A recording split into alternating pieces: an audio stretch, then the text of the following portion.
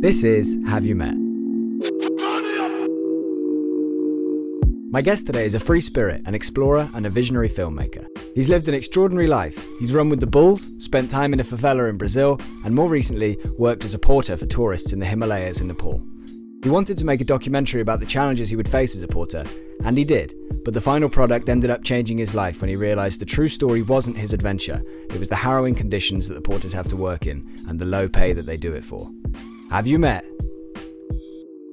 Nate Menninger? So, Nate, tell me a bit about what your life was like before you recorded The Porter.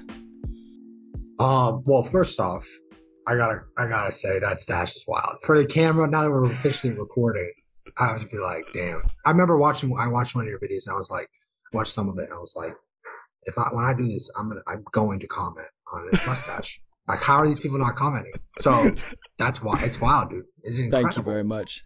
I really appreciate that. I really do appreciate that. You know, it takes a lot of work, time, dedication. It's potentially my proudest achievement. So thank you very much. I mean, it's a compliment. It's also like, whoa. Yeah, I mean, you better back that up. If you don't back that up. I mean, everybody takes it differently. You know, I like to inspire either laughter, jealousy, or just a smile. You know, anything. You know. You're laughing at me, that's fine. I'm making the world a happier place. So, you know, find it funny all you want. I feel like your voice is different than your mustache. Like, you know, voice is so comforting and your mustache is you know, pretty legit. Yeah, you don't know how to handle it. Yeah, I know. It's a good combo. Puts people off guard a little bit. Yeah, which is good. Thank you very much.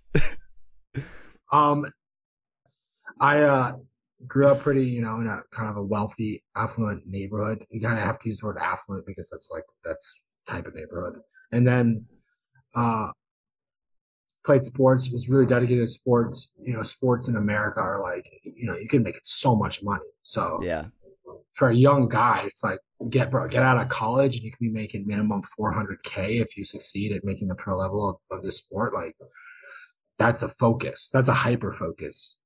And I hyper focused on athletics, and maybe I didn't train as much as I should have, or maybe I wasn't as good as I should have. But I got a ton of injuries in college, and my mindset is one of risk taking a little bit. I mean, I'm not like wingsuiting, but types of risks and like blind self confidence,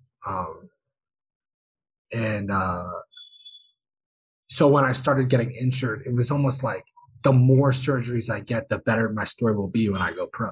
I'll be like the pro with this many surgeries. That's the type of way my mind worked, which is just self-destructive. Also productive if you're going the right direction. But so I got a lot of surgeries, probably not for reasons I needed, maybe, but I don't know, probably. And, how many did you get? It was just... people have had a lot more surgeries, but for athletics in those 2 years, it was 4 operations and the fourth one was a double. And so obviously people had more, but these were hips and groin and like pretty big operations. And I didn't have like a defect or I didn't have like a problem. Not defect is a bad word, but like a health problem. This was just from sports and my anatomy, which is a lot from just sports and stuff. In such a short time. And so it left me like pretty much with different anatomy because some parts of bones were taken out and unable to compete. A different athlete all over, like not really as athletic as I was. And so when graduation came around, I never looked for a normal job because in lacrosse, which is what I played, my idea was to go from lacrosse to football because that's where the money is in America. Yeah.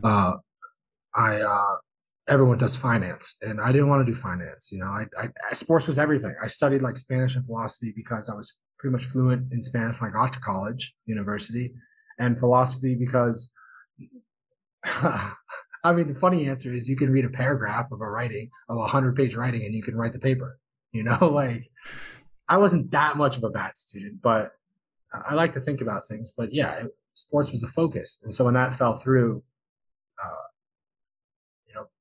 I can tell so many different stories, but the one I'll go for with now is that I wanted to get away from like seeing my failure on TV, seeing people's jersey that weren't mine, and seeing, because I was and probably still am self-centered, and probably was a lot more then. So I just left. I took off to South America. And kind of congruent with this is my sophomore year of college. Right when I started to get injured, I ran with the Bulls in Spain. And that's when I found like this love for, it's not just adrenaline, because if I was just like that kind of addict, I'd be wingsuiter. But it was a type of immersive adrenaline. So like doing something crazy, but also in a different culture and immersively in like kind of becoming someone else that's doing something extreme. And, it's also the Red Bull era. And like, you see those videos on Instagram of like Russian guys getting close to the edge of buildings, like on their hands and stuff. And you're like, whoa, okay, I got to go big. So I took off to South America, and a lot of it was just, a young guy trying to survive on the road and, fight that reality that he didn't really have a job and having to go home and not wanting to rely on his parents. So staying out as long as I could and writing, really long 10,000 words for like $150, which is like 10,000 words is like 30 or 40 pages. Like that's some bad pay. And, just surviving. And that was good, because part of me really wanted to survive and run away from my privilege, and just like, especially in athletics, people like, you can really get a rich kid rap. Not so much in lacrosse, because a lot of people are rich, but if you play football, American football, it's different. And I just didn't want to be that rich kid, bro, I can be poor too. Like that's the kind of way I thought, which is wild. So there was all these different factors going into travel, but mainly just to get away and explore and become a ski bum and figure out my life. And I had a few more adventures. How long did you go to South America for? It was like 5 months, close to 6. I don't know if it was into 5, before 5 or after 5, but I did 2 more things there. I call them projects because like they were this type of immersive, extreme thing. And as I did them, I kind of started to hone on this idea of like, I came back and I was like, this is what I want to do. But first I'm going to try sports again because my body feels good. And I beat my friend in a race one day and I was like, oh, maybe I could do it. But then when that fell through after I tried at another school, I was like, okay, I'm going full-fledged into this immersive concept of crazy adventuring and writing about, becoming extreme professions. Yeah. And so in South America, the 2 projects you did, what were they? I was running with the Bulls was in school sophomore year. Then the next summer I went away and I started like, I got to do one project here. I did scuba diving in Belize, and I did it in a way that was really Red Bully and dumb, and kind of like grew to be like liking the concept of how little can I train for something that's extreme, and and how, because I guess I like the thrill of just having to fire on all cylinders and having to learn whatever you have to learn really quickly. You gotta give the crazy eyes for that. But it was when I went to South America, I managed to go this backcountry couloir, and they say it's one of the world's biggest or something. I can flaunt that. It's definitely not one of the world's hardest. It's crazy to get to. You have to do what is it? It's like a skiing couloir, like backcountry, like a run. Or a shoot. Yeah, a couloir is like one of those really skinny, like typical things you would see in a movie of people skiing. Okay, got you. It's like a small gully down a mountain. And this backcountry means you have to. Backcountry technically means it's like nowhere near a lift or a ski mountain. This was side country, so you go off the lift and get there. But it was kind of dangerous. You're supposed to have an ice axe and avalanche gear, and I bought the ice axe, crampons, but it was my first time, and I didn't have avalanche gear. It was a whole thing. But I was like, damn, that was dope. And I did it with a fellow Chilean. It was in Chile. And then I was like, that's dope. That's cool. And then I eventually managed to live at the edge of a favela in Brazil, which is like a ghetto or a slum. And it wasn't in it, though. I sometimes say that, but it was like on the edge. And that's when you get thrown in. And it's not so much the danger of climbing a mountain, but now skiing, it's like I have to learn a language really quickly to communicate. And I like, Yeah.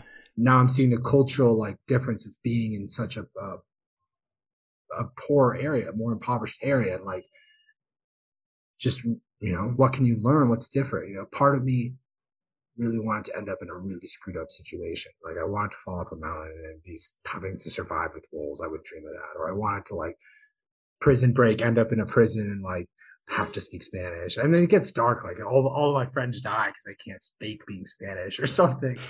This is dark dreams. But Yeah, I know what you're saying. I know what you're saying. I wanted the story.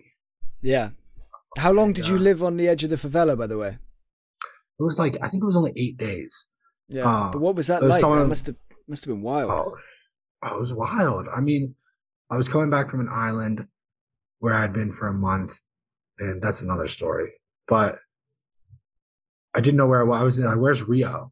And a woman told me Rio, like, you're in Rio. Rio is a region of Brazil, not a city. It's not a city. Right. I didn't know that. And I was like, my Brazilian Portuguese wasn't great, but she was like, follow me, all in fast Portuguese. And I followed her, one bus, and then 2 buses. It's like, you can use Wi-Fi at my house to find a hostel or hotel. At this point, I had pulled the cord and I was going to leave in like 8 or 9 days. I think 8 days.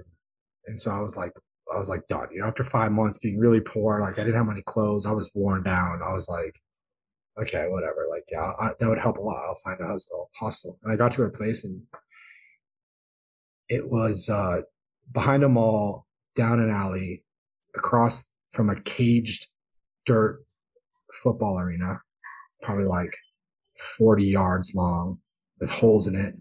And there was 3 steps up, and there was bars on the one window. And no window, just bars. And you go in, and then it was 3 big bars on one wall that looked into the second room, in which there was nothing. There was nothing in this room. I mean, it was just a fan overhead. In the foyer and the entrance, there was a little table, and her son's girlfriend and son, and I introduced. And walked into the empty room, and there was a couple more rooms of beds. And she just pointed to the corner and said, "You can sleep there." And it was just in a room with nothing. And sleeping on the floor. I think they gave me a couple blankets, and they did give me a couple. And you wake up, the mom would be rolling by. The mom who found me would be rolling by in her underwear early in the morning, yelling, and you're just completely immersed to someone else's life and home. Wow, yeah. And we were jumping trains, like, and the train is already super poor, and it's just, she was kind of like the hub of the area, so a lot of people came by there to like talk and eat food, or I don't even know. It was just really welcoming, and despite the lack of resources we would have in America, it was much more open in a lot more ways. And so I was like, oh, this is dope. And I found an ability like to learn a language super quickly. It's not that I can learn a language super quickly. I can just become like really, I can get like a marginal professional, like a low professional level very quickly. But I can't really do much better than that. Maybe in just some things that I love and I've practiced for a long time, but I can learn things very quickly. And then after that, I can't really exceed. So I just kind of focused in on that skill. Unless it's like, I do like writing and stuff, but. How did that begin for languages? Just to quickly divert away from where we are, we'll come back to this point, the favela. But how did that happen? Like, because in the Porter you speak Nepali. You just said you spoke Spanish before you even got to college, and how did you? Yeah, is it just something innate? Excuse the name pun there, innate. But is it just within you? You just have this ability, you're just born with it, or is there more to it? Yeah, like I said, I don't think it's the languages. I think it's just like, I have to have the motivation. And then I just really like immersing myself. And so when I went to Spain when I was younger, I guess I had a Spanish, like, not like a house, someone who helped around the house, and she would sometimes speak Spanish when I was young. So maybe that helped ingrain it a bit. That's what my parents say, but, not like a full-time nanny or anything. My parents were helping, which is okay. Some people do that too. I shouldn't. Yeah. But anyways, I went to Spain, and I just like, I just wanted more authentic. Every experience is authentic, but I wanted more of wherever I was, that experience. And so when I went to Spain, I'd want to party with the Spaniards, and then you got to speak as much Spanish as you can. I didn't want to be near the other foreigners because at that time I just didn't want to. I wanted different, and the more language you learn, the more key you have, and so that's just how it came. And then you learn a couple languages. I don't know. They just kind of fall in. I just always view language as a key to the world. And if you learn language, you can meet more people, maybe enhance your chances of finding the right partner for you. And that was my theory. So it's cool. It's pretty spot on. I mean, there's definitely no harm that can come from learning more languages, and it definitely is going to open more doors and make things more accessible and make you more accessible to other people. But yeah, go back to the favela then and like take me forward from there. Like, what year was that you spent those 8 days around the favela, on the edge of the favela? That was 2017. Okay. So where did you go after that? Then I went home, tried to play sports for a few months, and because I won that race down in South America with my friend, but I got injured really quickly on. I was set to play football. I dropped out, and it was like, okay, I'm launching this full idea. I got to make this my life, and I'll do something super crazy. Just go from the westernmost point of Asia to the easternmost point on a motorbike. And I'll try to make a film. And I tried to mobilize all these people, and in the end, just failed. Kickstarter failed, lost some money. I can never run a Kickstarter, but I was like, okay, I was living in DC because I had moved there to get visas for the countries you have to pass through, which I never did really. So that's probably on me. I didn't have the motivation. But I was like, what can I do? Not the motivation, I just didn't have the insight of how to do it. Or motivation, I don't know. But what can I do that I don't have enough money? Like I was working as a bartender in DC for a few months, which was great, and I made a lot of money, but very stressful, and I just felt like I wanted to do something else. I think it's better to say else than more right now. Like, yeah. Because sometimes maybe that's someone's calling. But I wanted to do something else. And so I was like, what can I do for the money I have? I can go to, like, what's crazy? And I don't know why. I just thought of James Bond and, like, those monasteries in the mountains and, like, just the fantastical idea of that. And I've heard of Noble Science, such a good Tibetan Buddhism class. I don't know how much I listened because Noble Science, I don't know if it's really a thing, but I thought it was. And I was like, yo, okay, I'm gonna learn Nepali. I'm gonna go to freaking Nepal, and I'm just gonna go into the mountains and like I'm just gonna speak Nepali and see if I can convince a monastery to let me stay there for 3 months, like 3 months, to speak to Noble Science. I started learning, and I was super motivated, like super motivated. And then I found out that this is not really the thing, But I'd already either bought my ticket or learned some of the language, and I found out there was like a course called Vipassana, which you can do in UK, you can do in America, you can do everywhere. But I was like, I convinced myself, whatever, I'll just do it in the most authentic place, which might even be India, but I did it in Nepal. At that point, I learned the language, and I was like, whatever, I'll go and I'll do that project, and I have some money, and maybe I'll try and ice climb, and then after I'll write, and I'll finally finish these books that I've been working on, and that's the plan. And so that's what I did.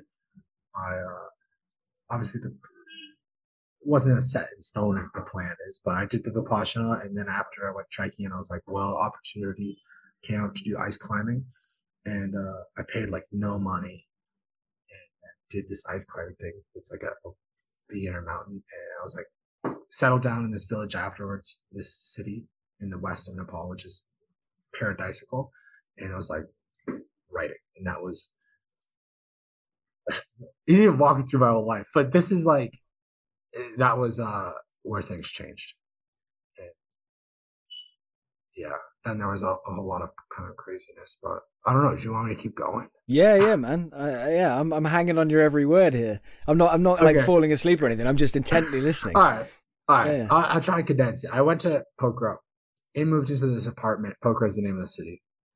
And moved into this hotel, $6 a night, I believe. Beautiful view.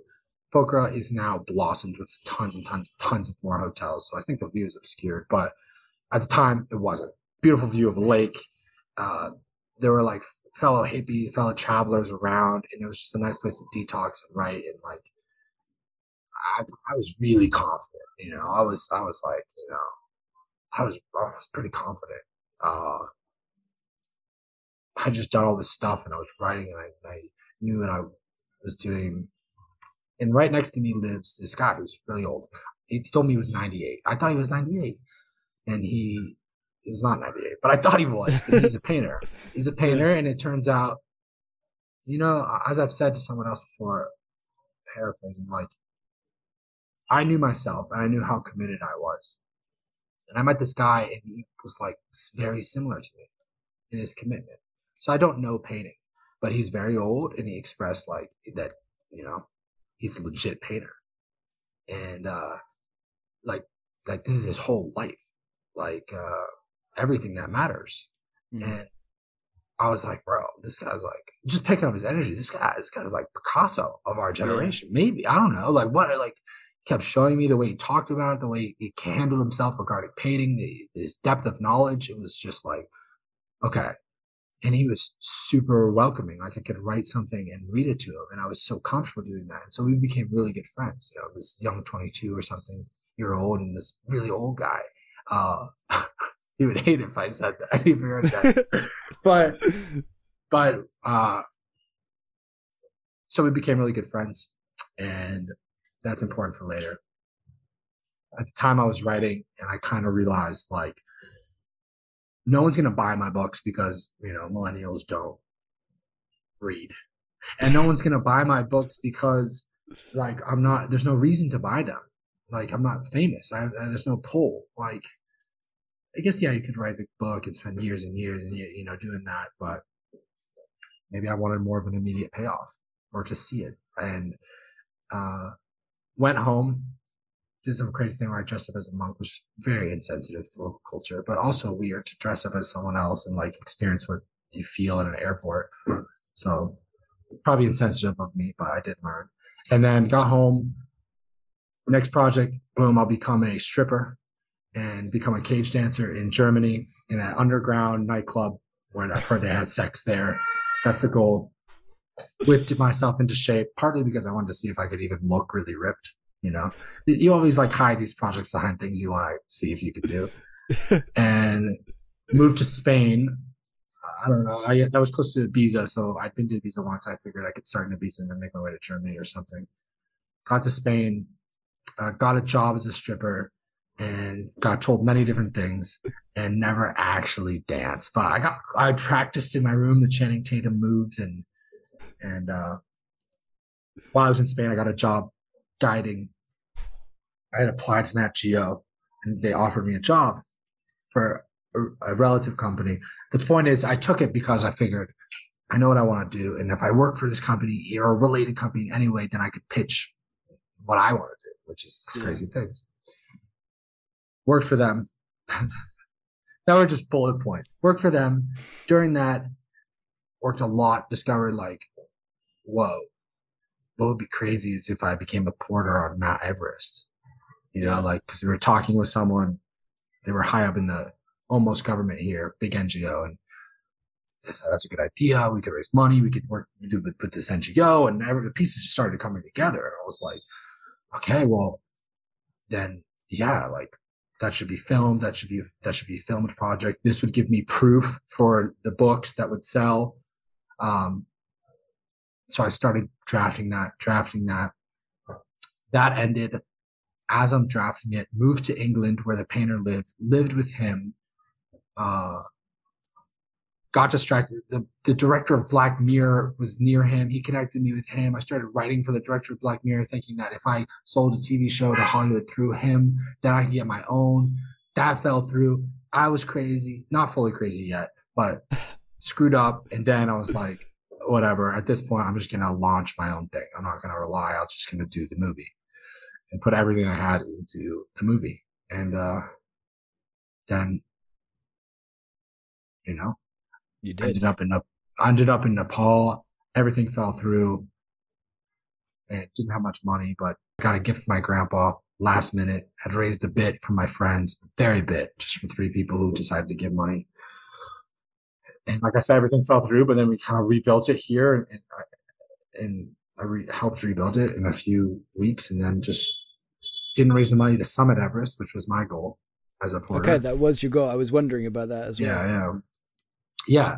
But I was like, I'm not leaving here. My parents are going to think I'm freaking out of my mind if I come back with nothing. Like, I got to do something. I'll just go to base camp. Like, yeah, whatever. I'll just do that.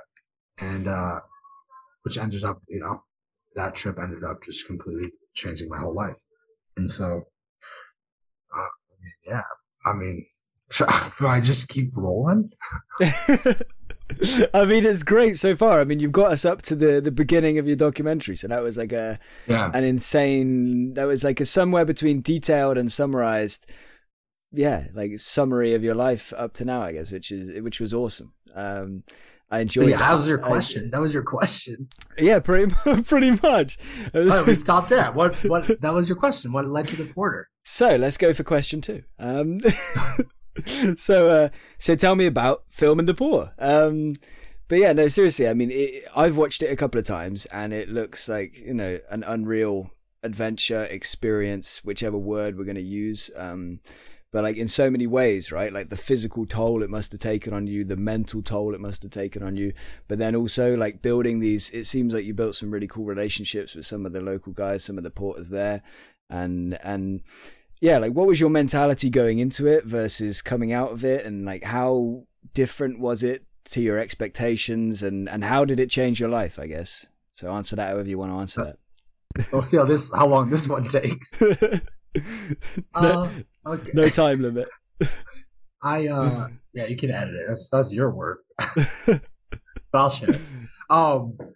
I started the film, and my only thing, I was still very much fame oriented, and having written for the Black Mirror and been further consumed in that world, I had only become more fame oriented. My Instagram put out videos before I went were just like, if I can do it, you can too. And maybe that's good for someone, but that was where I stood, where I was thinking I wanted to be famous. And so how do I get famous? Well, I better do this as deep as I possibly can, like down to what kind of accessories do they have? We'll have the same accessories. Not going to wear sunblock. They don't wear sunblock. I'll drink tap because they drink tap. I'll wear the same. How many shirts? I'm not going to wear like Nike dry fit shirt because they might not have that. So I wear a cotton shirt for 23 days, no showers, like everything that they do, I'll do. And as I express it to someone, first of all, I've never made a movie either.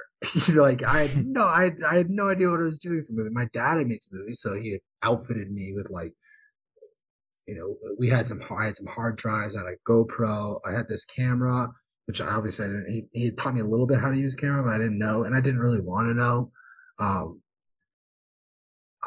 Someone else was going to shoot it. That was my theory, and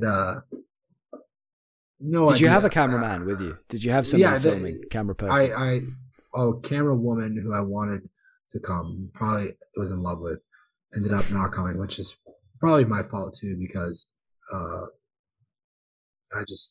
was bad communicating and probably self-centered and didn't deliver on what I promised as well.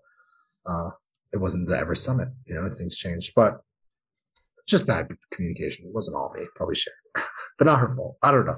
Anyways, someone I met here a few days before I decided to shoot. Cool. But I'd still never really ran a project, like this was money that people had given me that was on the line. So I had all this. It was only a few thousand that people had given me, but that's a lot, that's a lot of money that someone's given you to do something. And you've told the world you're going to do this. And making a film is super detailed. You have to know, especially like an adventure or expedition or a trek, 20 odd some days away from places where you can buy things that you'll need to buy, so you have to have what accessories are you going to bring? What's the cost budget of this? What can you bring? What can you not bring? What filters? What not filters? I don't even know about film. Well, what do you think? Okay, well, we'll go with that. Well, that's too expensive. Okay. At the same time, I'm preparing to dive fully into like pretty much method acting, So it goes on like that. And the hardest part for me is staying in the, it's not a role, but in, this job role at the same time while like making sure that the film is being carried out. Because I just met this guy, so I don't know how my trust levels were.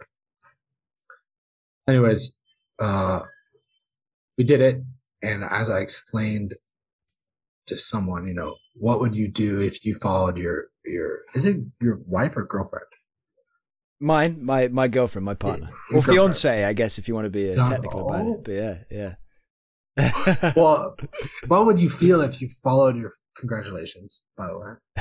Thanks. A bit late, but it's fine. That's okay. Well, you could have interviewed me earlier. No, but what would you feel if you like brush your teeth at the same time? Your fiance brushed your teeth. What would you feel if you put your shoes on at the same time? If you ate the same food at the same time? If you followed her and mimicked her for however many days, what would you feel? In theory, would you feel a percentage of what she feels? Maybe. I think so, because I came back after shooting this film. Twist of events happened and I could reroute my flight. And I was like, oh my God, I once wrote this thing when I was younger. I'd go straight from the Himalaya to the hills of Hollywood. So I'm going there. And went to Hollywood and tried to sell the film. And me as this series gallivanting person and saying I'm just George Plimpton and Anthony Bourdain and this Nellie Bly combo, and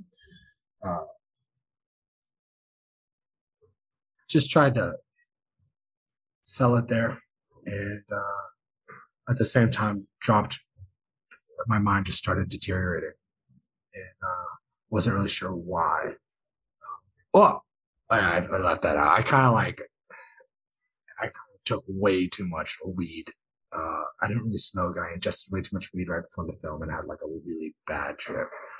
And I'm not really a drunk guy, so a bad trip was really bad. And I'm really sensitive and maybe weak in many ways, so it really screwed me up. And that stuff started to come back. And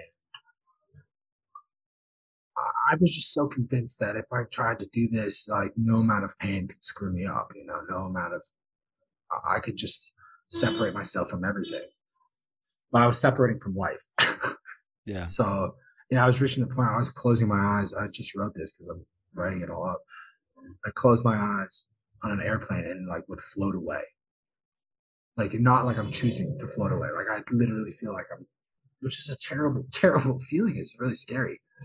I was looking at things and thinking the simulation stuff where everything's in my head and in my hand, and it was only getting worse and worse, but I was still trying to sell in Hollywood.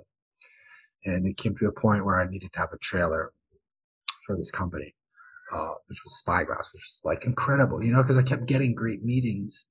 So it kept fueling my ego or not ego, just kept fueling me. And I don't know if I really believe in the ego thing, but maybe. But anyways, I had to cut a trailer, and it was either stay there in LA and work with someone who's my dad's friend, which I didn't want to use my family at all, but that was the only option I had, or go home and work on my dad's editing computer, which again, I didn't want to use my family at all. Like I hated my privilege. I hated everything about it. I didn't want their help at all, but I was fucked up. That's the only right word. And I went home. And so obviously I didn't tell anyone I was screwed up. I just got to editing. I didn't know how to edit. So my dad taught me, how to upload the footage and what buttons to press. And then I said, I need your help. And I kicked him out. And then I got controlling and spent the next 6, 7 months, 8 months, maybe just editing. My parents moved from there to Atlanta. I followed them because I, had no money. I ran out of all of it in LA, where I had started moving for the stars like Kardashians, and I was a furniture mover. Ellen DeGeneres. I was moving furniture house. I was thinking like you actually moved her furniture, or? And Ellen DeGeneres, yeah, and Kardashians. I was in their house. I was gonna plant a note saying like, I have like, trust me, I have a story for your show. But I didn't. I thought that would be too much, so I didn't. And then that place burned down, actually. And then not her house, the moving place. I think he rebuilt it. I don't know if he rebuilt it. But then I was also crazy, so I left. really dark times. I mean, I'm isolated, editing in a room, not knowing how to edit. I'm stressed. I have no other way out. I have this footage that I don't know what to do with, but I have to make it because no one's gonna make it. But I'm still believing that if I cut this trailer, maybe Hollywood will bite. For months, I'm believing that.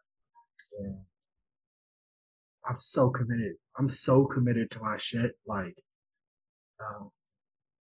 it's too much. And I was alone for most of that time, living with my parents, which obviously makes you feel like fucking shit, especially in America. I mean, it's okay, and it should be okay, but in America, it's not accepted, and it's changing. But I wasn't just living with them; I was dependent, you know. So, which is just every time it's just a knife in the heart. It's like I feel I'm failing. I'm not providing for myself. I'm a friggin' adult, and made the film. Made 2 different films, and then it wasn't until the second film that I was like realized what I had, and started to shift from like the making a highlight tape of me speaking, maybe putting a video of my shirt off, to like to realizing, fuck, this is the story of someone else's life. I'm white. They're from a different country. I'm American. They're from a different country. What about imperialism? What about, holy fuck, what did I step myself into? I don't want to make this movie. I don't want to make this movie. I don't want to, what did I do? What did I do? I shouldn't even have fucking gone there, but I did. And if I don't share this footage, I mean, there was one fact that we made $15 at the high camp and our costs were 20. And that one fact of making less than you're spending was like, that needs to be shared. And I have the footage, but all the footage is about me. and fuck, what do I do? So I dove deep into like empathy, which I'd never known. And I consider myself not really emotional, but that I can like, I experience them. I can choose to experience them. I don't know. I'm kind of like cold naturally, but I was like, fuck, bro, they're going to see this. They're going to see this movie.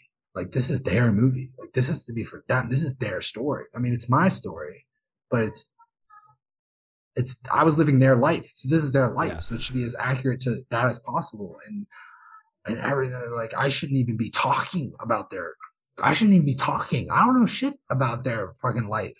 I only did it for a few days, 23 days or 11 days on an expedition. Like, god damn. So I got further and further and further and further. And we try to film with narration. I got further and further away from any interjection of my personality, to the point where like, I was just cutting every possible part of myself out as I could without hurting the story. Probably too much. And that's why it starts without any introduction as to who I am in my past. And that's why it just cuts off, because I didn't even want to have a final word of like, this is the issue, or, like, who the fuck am I to say? Like, and then I made the movie, released it, found out that 3 months prior to filming, there was a government bill passed that said the workers get $20. We got 15. Other workers got less. So now I realized that this government bill isn't followed, and my company can be screwed up because they were paying less. And I'm like, wait, no, that's not right. They were the only ones who went on a limb to protect me. So I'm going to email others. Now I find out it's a giant issue. There's like, no one's following this rule. Yeah. And, your first idea is to cast blame upon others. And, and I did that for a bit, and nothing happened. Nothing was growing, nothing was changing. And as I'm marketing the film, because I have to, because my whole life's in it. It's my only ticket towards any career. I'm caught between like super conflicting ideologies. So one time I'm getting like thousands of views overnight, and I'm like, God, that's freaking dope. I'm going to be famous. I'm freaking dope. Like, I'm freaking running around like a madman. Like, I'm getting so much energy from this that I have to just run. Because I'm also been isolated for so long. My mental, I've been fighting through this bad mental stuff. Like, who knows how stable I am? And I'm feeling the energy every time someone sees it. And then it dies down and no one's watching it. And I'm like, I just give up. And then I'm like, fuck, if I give up, no one's going to see this. And then kicks in the empathy of like, nothing's going to change. So I'm battling between being like a fame seeker and making money and trying to change the world. Yeah. And not even trying to change it, just feeling guilt. That's it. Yeah. Yeah. And so it gets to the point where, I don't know, the film gets quite big. I don't want to accept any money. I realize that the tourists are half the issue. You know, I start to realize it more on a bird's eye view, like, oh shit, tourism is not up to countries to regulate, because tourism comes from external systems. So no matter what regulations, not no matter what, but regulations make in a country can be subverted by the tourists who come in any tourism-based industry, because they make the prices ultimately. I mean, if I'm a tourist, I'm like, I want to pay this, you know. They don't make the price, but they're half responsible, you know? Yeah, so that's why I was realizing, like, yo, everyone's responsible. It's not just these people or those people. And part of me wanted to reveal all the information I learned, like, about how there's really bad shit. And then I did research and I found out the people I worked with, the ethnic group, they were once slaves, like legally enslaved people. And that one of the legally enslavable jobs was that of a porter. And that mountaineers didn't even know this. And their porters were likely either still enslaved or recently off of slavery, but still in the slave system, kind of like in America. And I was like, yo, I need to get this out there. But I couldn't. So I wrote that. I couldn't get it out. I wrote that. I couldn't get it out. At the same time, I had emailed everyone in this marketing thing, and the UIAA, the International Climbing and Mountaineering Federation, was one group. And they said, like, they got back to me. And I was like, whoa, that's a pretty crazy email. I was just emailing everyone, you know, when I ran a marketing campaign. But they got back and I was like, who's like, oh, wow, that's cool. You know, I'm not a climber. And they're like, hey, we want to support this. I was like, that's dope. And they're like, oh, we need Nepal's approval. Because they're like the United Nations of climbing and mountaineering. You know, there's all these countries have different associations or federations, and they report to this governing body. And, or not governing, but kind of. And I was like, that's dope. Nepal agreed. And they're like, hey, we want to accept donations. And then I'm like, we can't do that. Because part of the reason why I didn't really want to make money, I felt really guilty, is because, like, I'm making money off these people's backs. Like that's bad. But who can I give money to? If I just give money to the 2 workers I worked with, what about all the other workers? And if I just build one school, what about all the other schools? Which sounds like I'm such a good guy, but it was just because I was caught in this, like, you know, just because of the age I'm born in. We're super focused on rewriting imperialism and fixing it. And so I was aware. And they said donation. I was like, we can't. There's nowhere to give them. We have to fix the system. And I was having all these calls, and I thought, you know, some guy suggested a certification system. And I was like, wow, that would be it. And then we could make a fund, and the fund could lead to directly improving their welfare. And a lot of conversations later, they decided to launch what we call the Mountain Worker Initiative. And the idea was to make ethical guidelines in countries. And then I kept saying to certify companies that meet this. That was never fully agreed, you know, but that's my goal. Mm-hmm. And so we launched it. Nothing happened. I was really unstable and was questioning I was questioning everything. I was questioning my sexuality. I was questioning I was just all over the place. And I had a call with this guy, Conrad Anker, who's a really famous mountaineer. And I know of Conrad. I'm not a mountaineer, but goddamn, I was geeking out. I got his call. I was in the shower, like freaking shaking. I was like, yo, this guy's like Tom Brady, you know, the Lionel Messi of this sport. Like, damn. And I had a call. I was like, hello, you know, okay, what I was like, really chill answers. And we talked for 45 minutes. And after the call, I was like, damn, Conrad is putting in his life adventuring. Like, I'm just sitting here doing nothing. I haven't done an adventure in 2.5 years. Like, I'm falling behind. I'm falling behind my adventuring. I'm falling behind. So I packed everything in a car and took off. And it's important here to note, like, I was not a filmmaker. And I made this film based off of following that emotion. Remember when I said, what would you feel if you followed your girlfriend? No, I'm not remember. I'm like, it's a test. I remember. No, but I've been testing. No, I'm just kidding. But I said that because when I came home to cut the film, I'm not a filmmaker, but I could do it because I had this feeling. And I didn't know what the feeling was, but I just like honed in on that feeling and was like, if I cut it here, does that feel good? No, that's not in line with the feeling. Okay, whatever. And I just thought that's how I cut it. And I had gotten like artistic visions, and that was crazy, you know? And when I got in this car, I was so lost in my life, questioning everything, sexuality, everything. I was like, I'm just going to follow this feeling. This feeling is like, hey, I'm just going to follow this feeling. And like, I got so nuts that I was like following the feeling down to the street turn, you know, like, should I go down this street? I don't know. I'll go down this street. And how long should I drive for? But I should go down this street. And I gotta, to the point where it was like, I had obsessed so much about the film, about every phrase, because I had put so much pressure on these people.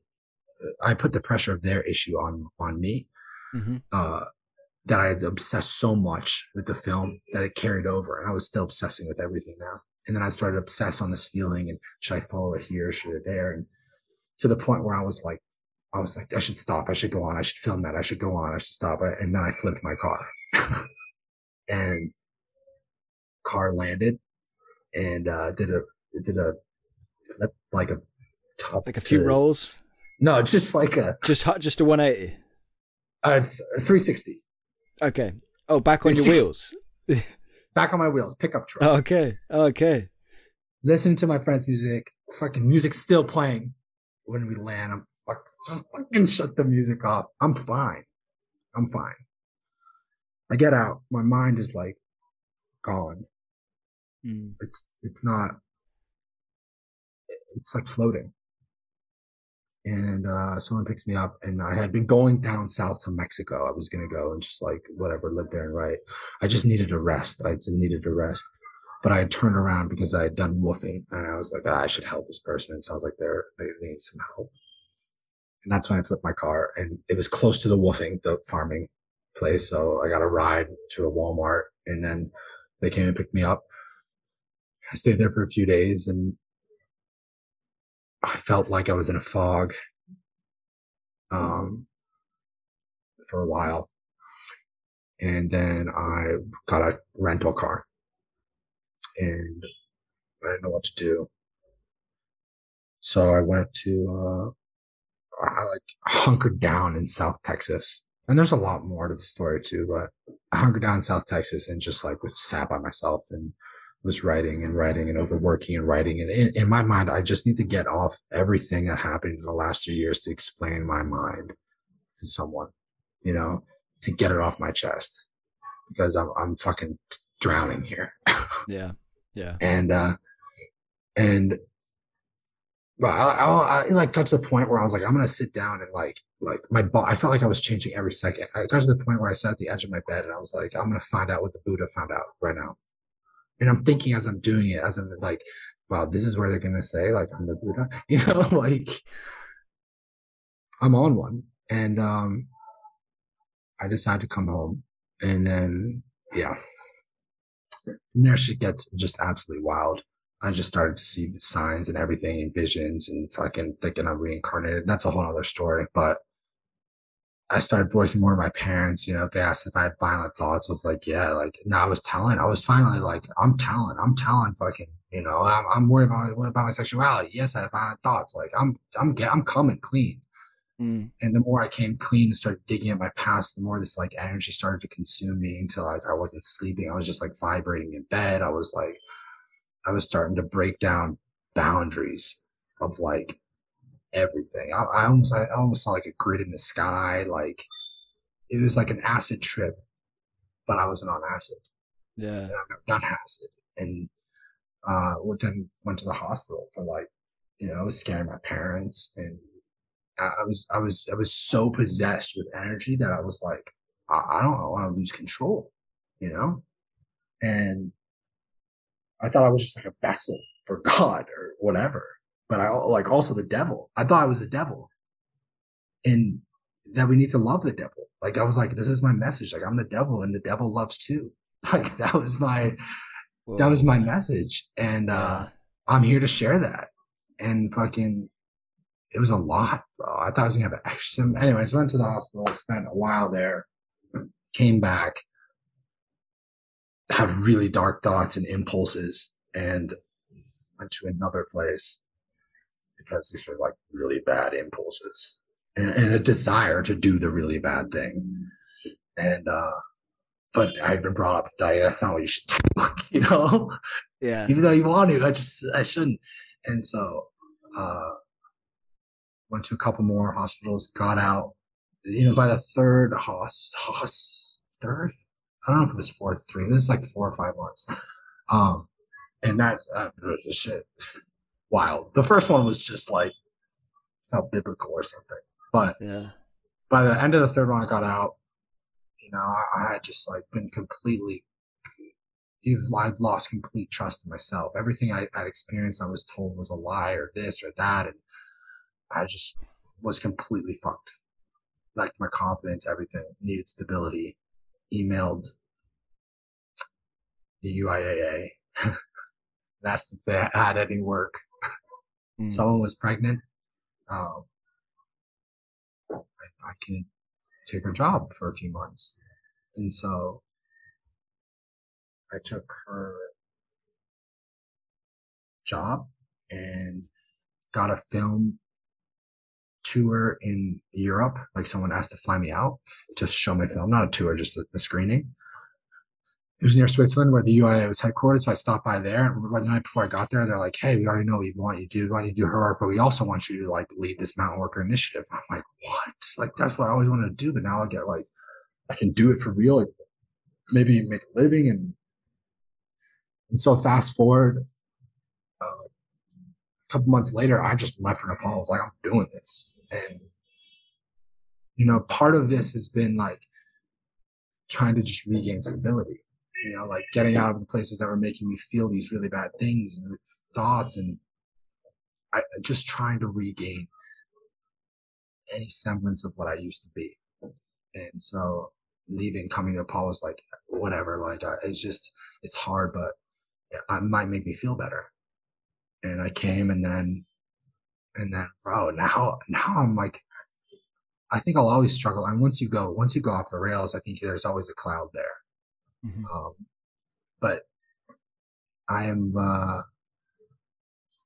just confident to like, I had a lot of ideas and things I wanted to do, and they're coming together more so now. And I have to get a better grip. Like I like to live on the edge of creation and innovation, but I can't be consumed by things so much. But anyways, I'm here in Nepal, and I've been here for a month and a half, and we've made a lot of progress, and things are really coming together. And it's like getting all these ideas of what to build and how to actually help, and it's actually like happening. And so we've almost finished the trekking guidelines. Mountaineering has never really been made because there's two industries. So we're going to try and make those. And then I'm like, we need a database. So we're going to try and make an app and a whole thing that would basically be like a LinkedIn, IMDb, Yelp type system for all mountain workers around the world. And we establish it here in Nepal first. And with that going, like I still have dreams for my own company. I want to create like a community where ideally it has enough money where if you come to me with an idea, I can fund it completely. And in the end, you take 50%, I take 50, not me, but the community. And that pool then funds more artists, and providing a safe space for artists to create what they can create and not go through the marketing and shit I had to eventually make a community that can distribute and do all that for people. And if I can succeed with all this other stuff, like I don't really want to help people, but I want to push boundaries. I want to experiment with quantum. I want to experiment with all this fun stuff. But uh, to do so, it's a lot easier if you help people. It's a lot easier to help people. So I don't know. That's kind of a rundown of what I'm doing. So that's what these things by car. This one is the storyboard for the app. Okay. So you have to make like every screen, and I don't have every screen, but it's a lot of the screens. This middle one is the storyboard for the initiative. So like we're in Nepal. Here's the idea to do the certification system, who to establish to run it, and then also making the app at the same time, and then how to shuffle money through, and then other countries you go to with it. Like you have to expand to 7 summits, and then Pakistan, Tanzania, or Argentina, Peru, and then this one is the community. Yeah. What I want to build. And I put it in pink. Yeah. Not only my business, but a business, that everyone can be a part of. Like what, like, I don't understand that. That just doesn't understand. Like if you're a human being, why are we not working towards the same goal? Yeah. No, I agree. I just don't understand that. Because people want to get rich, right? Because people want to get rich over, a lot of people want to do that over other stuff, unfortunately. But that's why we need more people coming up with initiatives like that and like putting them into place like you're doing and trying to push for that. Because you're right. When you step back and look at it, it makes way more sense, right? Whoa. Yeah, we're not going to, like, maybe it's because I came from this wealth, and which wasn't extreme wealth, but I just like, yeah, money would be dope, but like, what's money dope for? To do things. And I need a ton of money to see the innovations I want to see. It's not even I need it. I mean, I need to give to other people, or we need it. And also like, bro, I don't know. If we don't fix the earth, we're kind of screwed. But very much so. Maybe that's fun too. Remember, I had some of those impulses. So who knows? But yeah, are you feeling better now, though? Are you feeling good now? I mean, you seem like you are, and obviously you've got this thing that you're focused on now, the Mountain Worker Initiative and the other stuff connected to it. So, are you feeling good? Are you feeling better? Yeah, I mean, I still battle a bit. I still have bad impulses and some bad thoughts. I still test myself with bad thoughts, which is really how you get there. How I got there. Mm-hmm. But I'm a lot better. Yeah. I mean, that's good. I'm a lot better. I was like breaking down uncontrollably, crying and like unable to articulate it. And so I just couldn't express what I was experiencing in the world. Yeah. I'm so glad you're feeling better, man. I'm so glad you're like getting stuff going now and like making all this happen. That's awesome that it all came together with the, that company, that climbing organization that you reached out to. Big. Just a lot. I mean, that was an insane answer to the second question of this interview. Like, that's so much to unpack. I mean, it's great. Yeah. I mean, great stuff. But like, where do we even begin with that to unpack that for a minute? And again, I don't want to take too long with it, but there's a lot. So first of all, let's jump into you mentioned that for a while you thought you were reincarnated. Do you still think that? Yeah. What I think is that the West and East need to come together on things, because the West will just tell you you're crazy, you have this disease or that disease. And the East might actually entertain the thought that what you're experiencing is spiritual and real. And not even East and West, just the two modes of thought, right? Sometimes I don't like saying East and West because it's like, well, they're all the same. But yeah, and some people in the East would think the opposite. Yeah. Some people in the West would think, yeah. So yeah, I agree. So I just like, there's two modes of thoughts, and I don't know what's true. Maybe it's both. Maybe there was a lot of delusion, but maybe there was a lot of like seeing behind the curtain a little bit, and maybe that's why you're losing your mind, because you're not really here anymore. And the thing is I still remember a lot of what I've experienced. So like, one of my goals will be to just see if what I experienced is real and try to elucidate it and break down that stuff. Because do I think I'm reincarnated? Like, I think it's a yes and no. I think it's like perhaps the people who I think I'm reincarnated from live on in me, and perhaps they are in me, but I'm not them. Yeah. You know, like I'm free to make my decisions, and I could be a continuation of them. So maybe that's what reincarnation is. I finally go there, Maybe but that's like a kind of like a spiritual passing down of genes, like a, you know, like yeah, like a like that kind of thing. Which maybe, you know, I mean, I who's honestly to think, say? I It would think, be hard to disprove that. You think, yeah? Do you have any just 'cause memories the of events in like? my life, bro, the events in my life are freaking insane. Like it just doesn't. It's almost too. It lines up too well to not be like, okay, you Do you know. have any past life memories or anything like that? No, I mean, I don't think I do. I have a like. I've always had like a vision of like a partner I want to be with. It's quite weird, like, and it's like I want to be open. Maybe I could be with anyone, but I have this vision of like the person, and maybe that's from past life. I don't know. I know that Yeah. this woman who I met for like 2 hours, um, I became so obsessed with, deadly obsessed, and like crazy obsessed. You know, that was like, and uh, I I think I'm a writer. Like writing is what I think I offer. That's what I really need to offer to this world. Like my story. I mean, this will help, but the writing is most important, maybe for me. So then you affiliate yourself with past writers, like, you know, Hemingway, and someone recommended like Jack Kerouac, and I would never want to read his books because his style was so similar to mine. But when I was going nuts, I Googled how did Jack Kerouac die, and because I was like, I don't want to die, like because when I was going nuts, I was like, writers were starting to come to me in my sleep, and I was getting like book title. It was like, it was a lot, and I was like, bro, I don't want to fuck up like they fucked up, you know, like because it's a similar life to the Hemingway in that, you know, and so I saw it was like the woman who died at the when Jack Kerouac died, the woman at his bedside was the same name of the woman who I met and fell madly in love with, like an instant.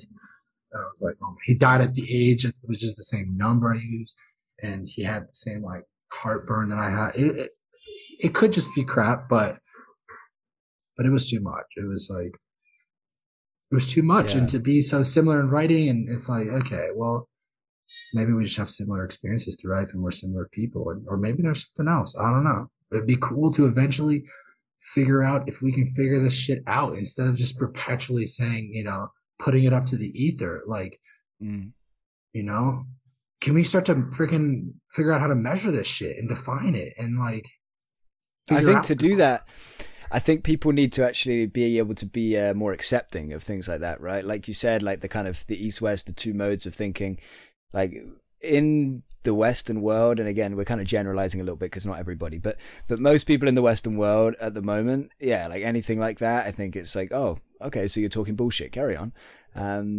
Just an immediate like defenses, the walls come up, and it's kind of the same with like a lot of different things, like, you know, like anything to do with life after death. UFOs are still a bit like that, like the kind of taboo stuff, and there's different, you know, it can be with dreams and things to do with dreams and how they can connect to the waking life. And I've had a few people on the podcast to talk about kind of a few more subjects a bit more like that, but I definitely think we've got a way to go with like being more open about it. That's all it needs to be. You don't need to be like saying like, oh yeah, I believe in everything that's weird, I believe in it.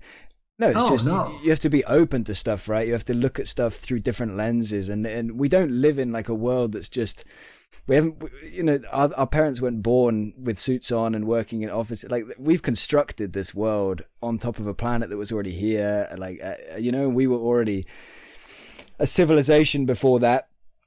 I think there's a lot of weird stuff that goes on that we don't know about. I don't know exactly what is true and what's not, but I think there's much weirder stuff than we realize.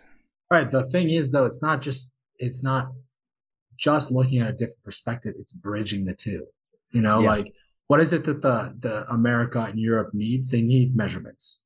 You know, that's what they go off of. And of course there are measurements in spirituality in countries out here, but like they need their type of measurements. And it's like, well, maybe we can figure out how to give those type of measurements to the spiritual realm. And maybe like, which ultimately, honestly, I think that's the big thing of us is like, that's quantum stuff. And that's like, I think it will start to happen more. I do think it will start to happen more. Like there have been some really interesting studies. If you like start to look into this, like back in time, a while ago, there was like studies, and there maybe have been more, but there's one that I know of. There were some studies into like the effect of prayer, and like like with control groups and things like that, and like like in cities, they did one where they prayed for like a city in a different continent. And like the really? Crime levels or something reduced. At least I saw a study. I don't know if it's real. But. Yeah. No, the one I heard about was this like really, really clever lady. I heard about it through this guy called Dr. John Mack. He was a Harvard psychiatrist, and I know him through one of my former guests, Ralph Blumenthal. It's a bit of like a rabbit hole. But anyway, she was super clever, and she worked with these people suffering from a specific type of cancer.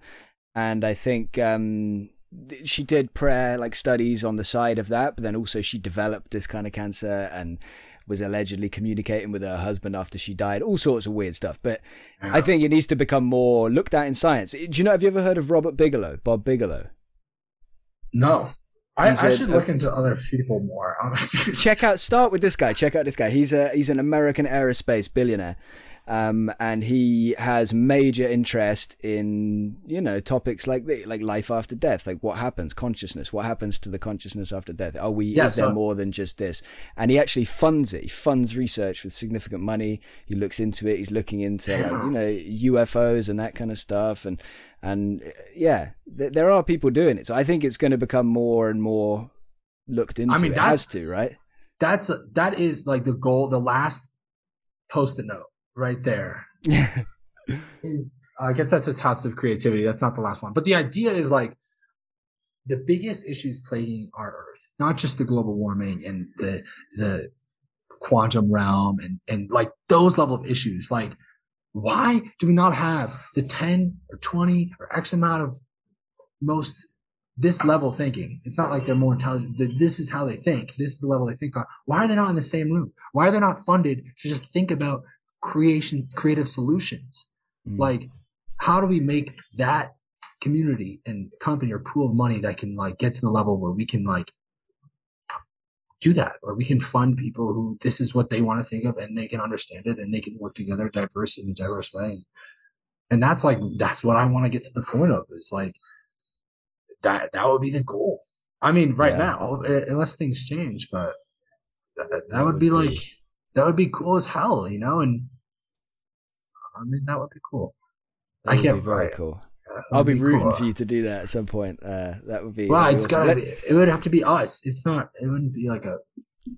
You gotta keep saying us, because if I get too inflated, I go. Okay, I can't wait to see that happen. But let's jump back to the doc before we wrap things up. My bad. No. This is super interesting, man. I love it. Just tell me like a couple of kind of quick fire things, a bit more like, I want to say lighthearted, but some of them won't be lighthearted. Yeah. But what was the kind of, best food, weirdest food you had over there or anywhere, I guess, because you've been a lot of places. So like some of your weirdest foods and drinks and things like that. Yeah, I had a lot of people that travel a lot more than me. I mean, the dal bhat is rice and lentils, and it's eaten rice and lentils, and it comes with vegetables as well. And that's eaten mostly here in Nepal as a staple food because it's affordable and there's a lot you can eat. That's usually what you eat when you're working as a porter. I mean, people got crazier things. I mean, I've eaten some weird stuff. Do you like it? Is it good, dal bhat? Dal bhat, I mean, it's growing on me. It's growing on me. But I don't. You checking around to see if there's anybody that's going to be upset? I have a friend here. I didn't want to. Yeah, I don't love dal bhat. But maybe. I mean, with good chicken curry. Yeah, I don't even know what curry is, and I've eaten it so many times. Like, I don't know if it's a seasoning or if it's like when it's got. I don't know. I never know. I think it's just the spices, like the spices. But what do I know either? I'm not going to profess I know that for certain. I can make a curry, but I'm not going to go into the definition of curry. Making. I'm just So what about like the hardest experience? Again, I'm talking about the documentary reporter, but you can draw on other occasions if you want to. But yeah, what was like maybe one experience during that or anything else where you were like, fuck, this is hard? I mean, the whole mental escapade is a lot, but honestly, Yeah. physical's a lot. And when I climbed a mountain, an ice climb, I misunderstood the guide, and I thought he was bringing extra water. So I drank my water and moved really quickly to keep pace. Drank my water in an hour, and it was like a 10 or 11 or plus hour day. And so I didn't have any water after an hour. And luckily, I'd read this book about a survivor, this fictional book about some guy in the tundra surviving without water. But that was, that was like I was dead. That was so hard. Like my bowels stopped working at like 6,000 meters, and Jeez. that's 2,000 meters less, more than Everest, 2,000 meters less plus. And I was still struggling. The oxygen was getting to me. I had no water. That day was so freaking hard. Yeah, I got to the bottom when we got down. I had like go in the bathroom. I was like peeing on myself. I didn't give a fuck. I was like, whatever. It's just sweetest relief ever. Yeah, I didn't even. I mean, I pulled down my pants, but I just like I'm gonna pee on my clothes. Yeah, that was really like ice climbing is dope because you go at night and it's the stars and you're on a glacier and you feel like James Bond. Another reference, but at the same time, God, it was so cold. It was so hard. Your stomach stops working. I'm not really a mountaineer. Yeah, fair enough. What about the 100-kilo bag or 100-kilo 6 bags? How hard was that? That looked hard. And you cut up your head as well, like you were bleeding. Was it just from friction? That was from that was like, I don't think it was holy, but it was a festival or holiday where they put some. Yeah, it looks good though. It looks good. It did look good. You had me. No, it wasn't that. But that wasn't that. I mean, yeah, it was wicked hard, but like, you know, you're gonna do it. I mean, you're in a safe place. Like, you have support around you. You've invested so much that you have to do this as well. Like, the second you pick that up and carry it, you don't want to be rude. You gotta finish it. And yeah, it's extreme pain, but it's not like your bones getting chopped in half. It's like an extreme ache, and it's like you can kind of separate yourself a bit from it mentally. And I cried at the end there, not so much from the weight, but from at that point the 5 years of adventuring and trying to like have a career and nothing to show for it. And then I could feel that, to be honest. Having like video proof, and I was like, wow, I took all of that. Yeah. And it's such a human moment, you know, when you've put so much into it, both physical and mental, and you've seen, you know, the struggle that these people that you're now friends with go through on like a daily basis, and you feeling all of that times all the other stuff as well that we haven't mentioned.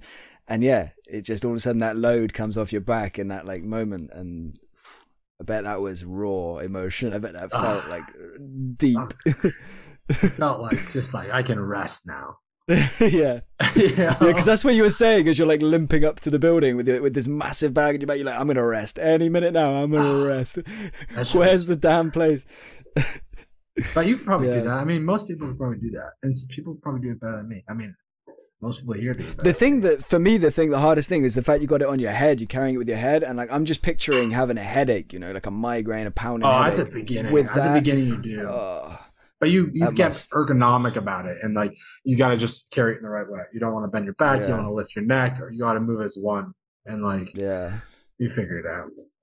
Yeah, fair enough. What about the most memorable moment? Positive, negative, neutral, anything memorable moment? Again, it could be the Porter. It could be any of your other adventures. Just like what's a real memorable event or experience? The memorable event is when I just had all that energy and I was like not sleeping and seeing things in a very divine light and even lost. That's the most memorable. That's not. But I don't know if you can really say most memorable. You know, like I mean, it's very vivid because it was kind of recent, but it's. I get it. Most is a hard one to quantify. You'd have to sit down with a calculator, pen and paper, and I don't even know if you can. I don't even know if it's possible. I guess they're all equal. Some things you don't remember as. No, I completely. I feel compelled more to tell that one, but I still remember the other stuff. Yeah, I bet. Maybe. I don't know. No, man. I mean, that pretty much answers the question. I mean, I've heard all your memorable moments now. Obviously, not all of them, but my wow, whole life like, has been like I mean, over. you told it so well. That was like I was gripped. It was a real journey, a real trek, a little roller coaster. Yeah, yeah. It was awesome. Yeah, really, really fascinating, and I'm so glad that the Mountain Workers Initiative is working out. It's gonna be cool. Yeah, I mean, it's so important. Like, I just hope that continues to gain traction and people sharing it and all that. Obviously, I'm going to put links to that in the description here. It's also just not. It's not, to me. It's not Everest and it's not mountain workers. It's like the first time tourism, which is a massive fucking facet of our world, is being. At least that, to my knowledge, trying to be built up in a sustainable way. Like, that's the point of this, is creating sustainability. And like, there's no sustainable practices so much for like parasailing and scuba diving and this and that. And yes, this is Everest, which is great for marquee, but it's not about mountaineering and trekking. It's about tourism. It's like it could be replicated for all of tourism. Yeah. That's what I think. I get big minded though. So. No, it's good. You got to be, man. You got to be. There's a lot of problems in the world, and the more we can solve, the better. Do you still want to climb Everest? Are you still going to try and do it at some point? Obviously, with no porters. If someone paid for it, for sure. Yeah. You'd have to do it with some of the other porters, maybe, that have never climbed it. That'd be cool. Yeah, that would be kind of cool. I'd do this one mountain called Ama de Blanc, which looks really cool. But I don't know. It's a little sketch, dude. It's a little sketch. There's like a knife edge and... Yeah. I don't know. Once you go above 8,000, they're wild. Like, dude, I was driving on I have a motorcycle here, which I got to look cool, and it's pretty cool. But I was driving like almost as fast as I could go, and I wasn't really getting the thrill that I maybe would have gotten from that stuff. Maybe I want to be alive more. Or in this form, I don't know, but yeah, I don't know. I used to not have the fear of stuff, but now it's kind of good that I have that a little bit. Yeah, for me. No, I know what you're saying. Like, if you look back to when I was a kid, I'd have no fear, and now you have fear because you're like, oh yeah, that could break my back. That's not good. What if a flat tire or you skid? I think it's a pretty healthy mentality to have that creep in a little bit. You don't want too much of it because then you don't do anything, but you need some. Look, let's wrap it up by, if you've got any words or messages you want to send to anybody watching, listening, it can be literally anything. Doesn't have to be, inspirational, motivational. Doesn't have to be even good. It could be anything. Take it away. Thank you for interviewing me. That's my pleasure. Thank you for wanting to share my story, and I wish I could ask you more questions, but it always turns into a me-sided thing. For other people, I mean, feel free to reach out if you ever want to help try and grow a community and just see how capability of how many, I guess, I don't know, how big of a community or something, then help. I mean, I welcome everyone. Like, I'd welcome everyone. And if you want to reach out to Nate, links are in the description. Oh, yeah, go and watch The Porter as well. You need to watch The Porter. Link is in the description. Really good documentary. Really, really good documentary. And I think anybody that watches it is going to be, wanting to do what they can to help. But yeah. Thank you, Nate. This was awesome. A lot of fun. Thanks, bro. Thank you. Take care, buddy. Have a good one. Thank you for listening to that conversation with Nate Menninger. I hope you enjoyed it. Watch, like, and share The Porter via the link in the description, and check out our links there too. Be nice, be happy, be cool.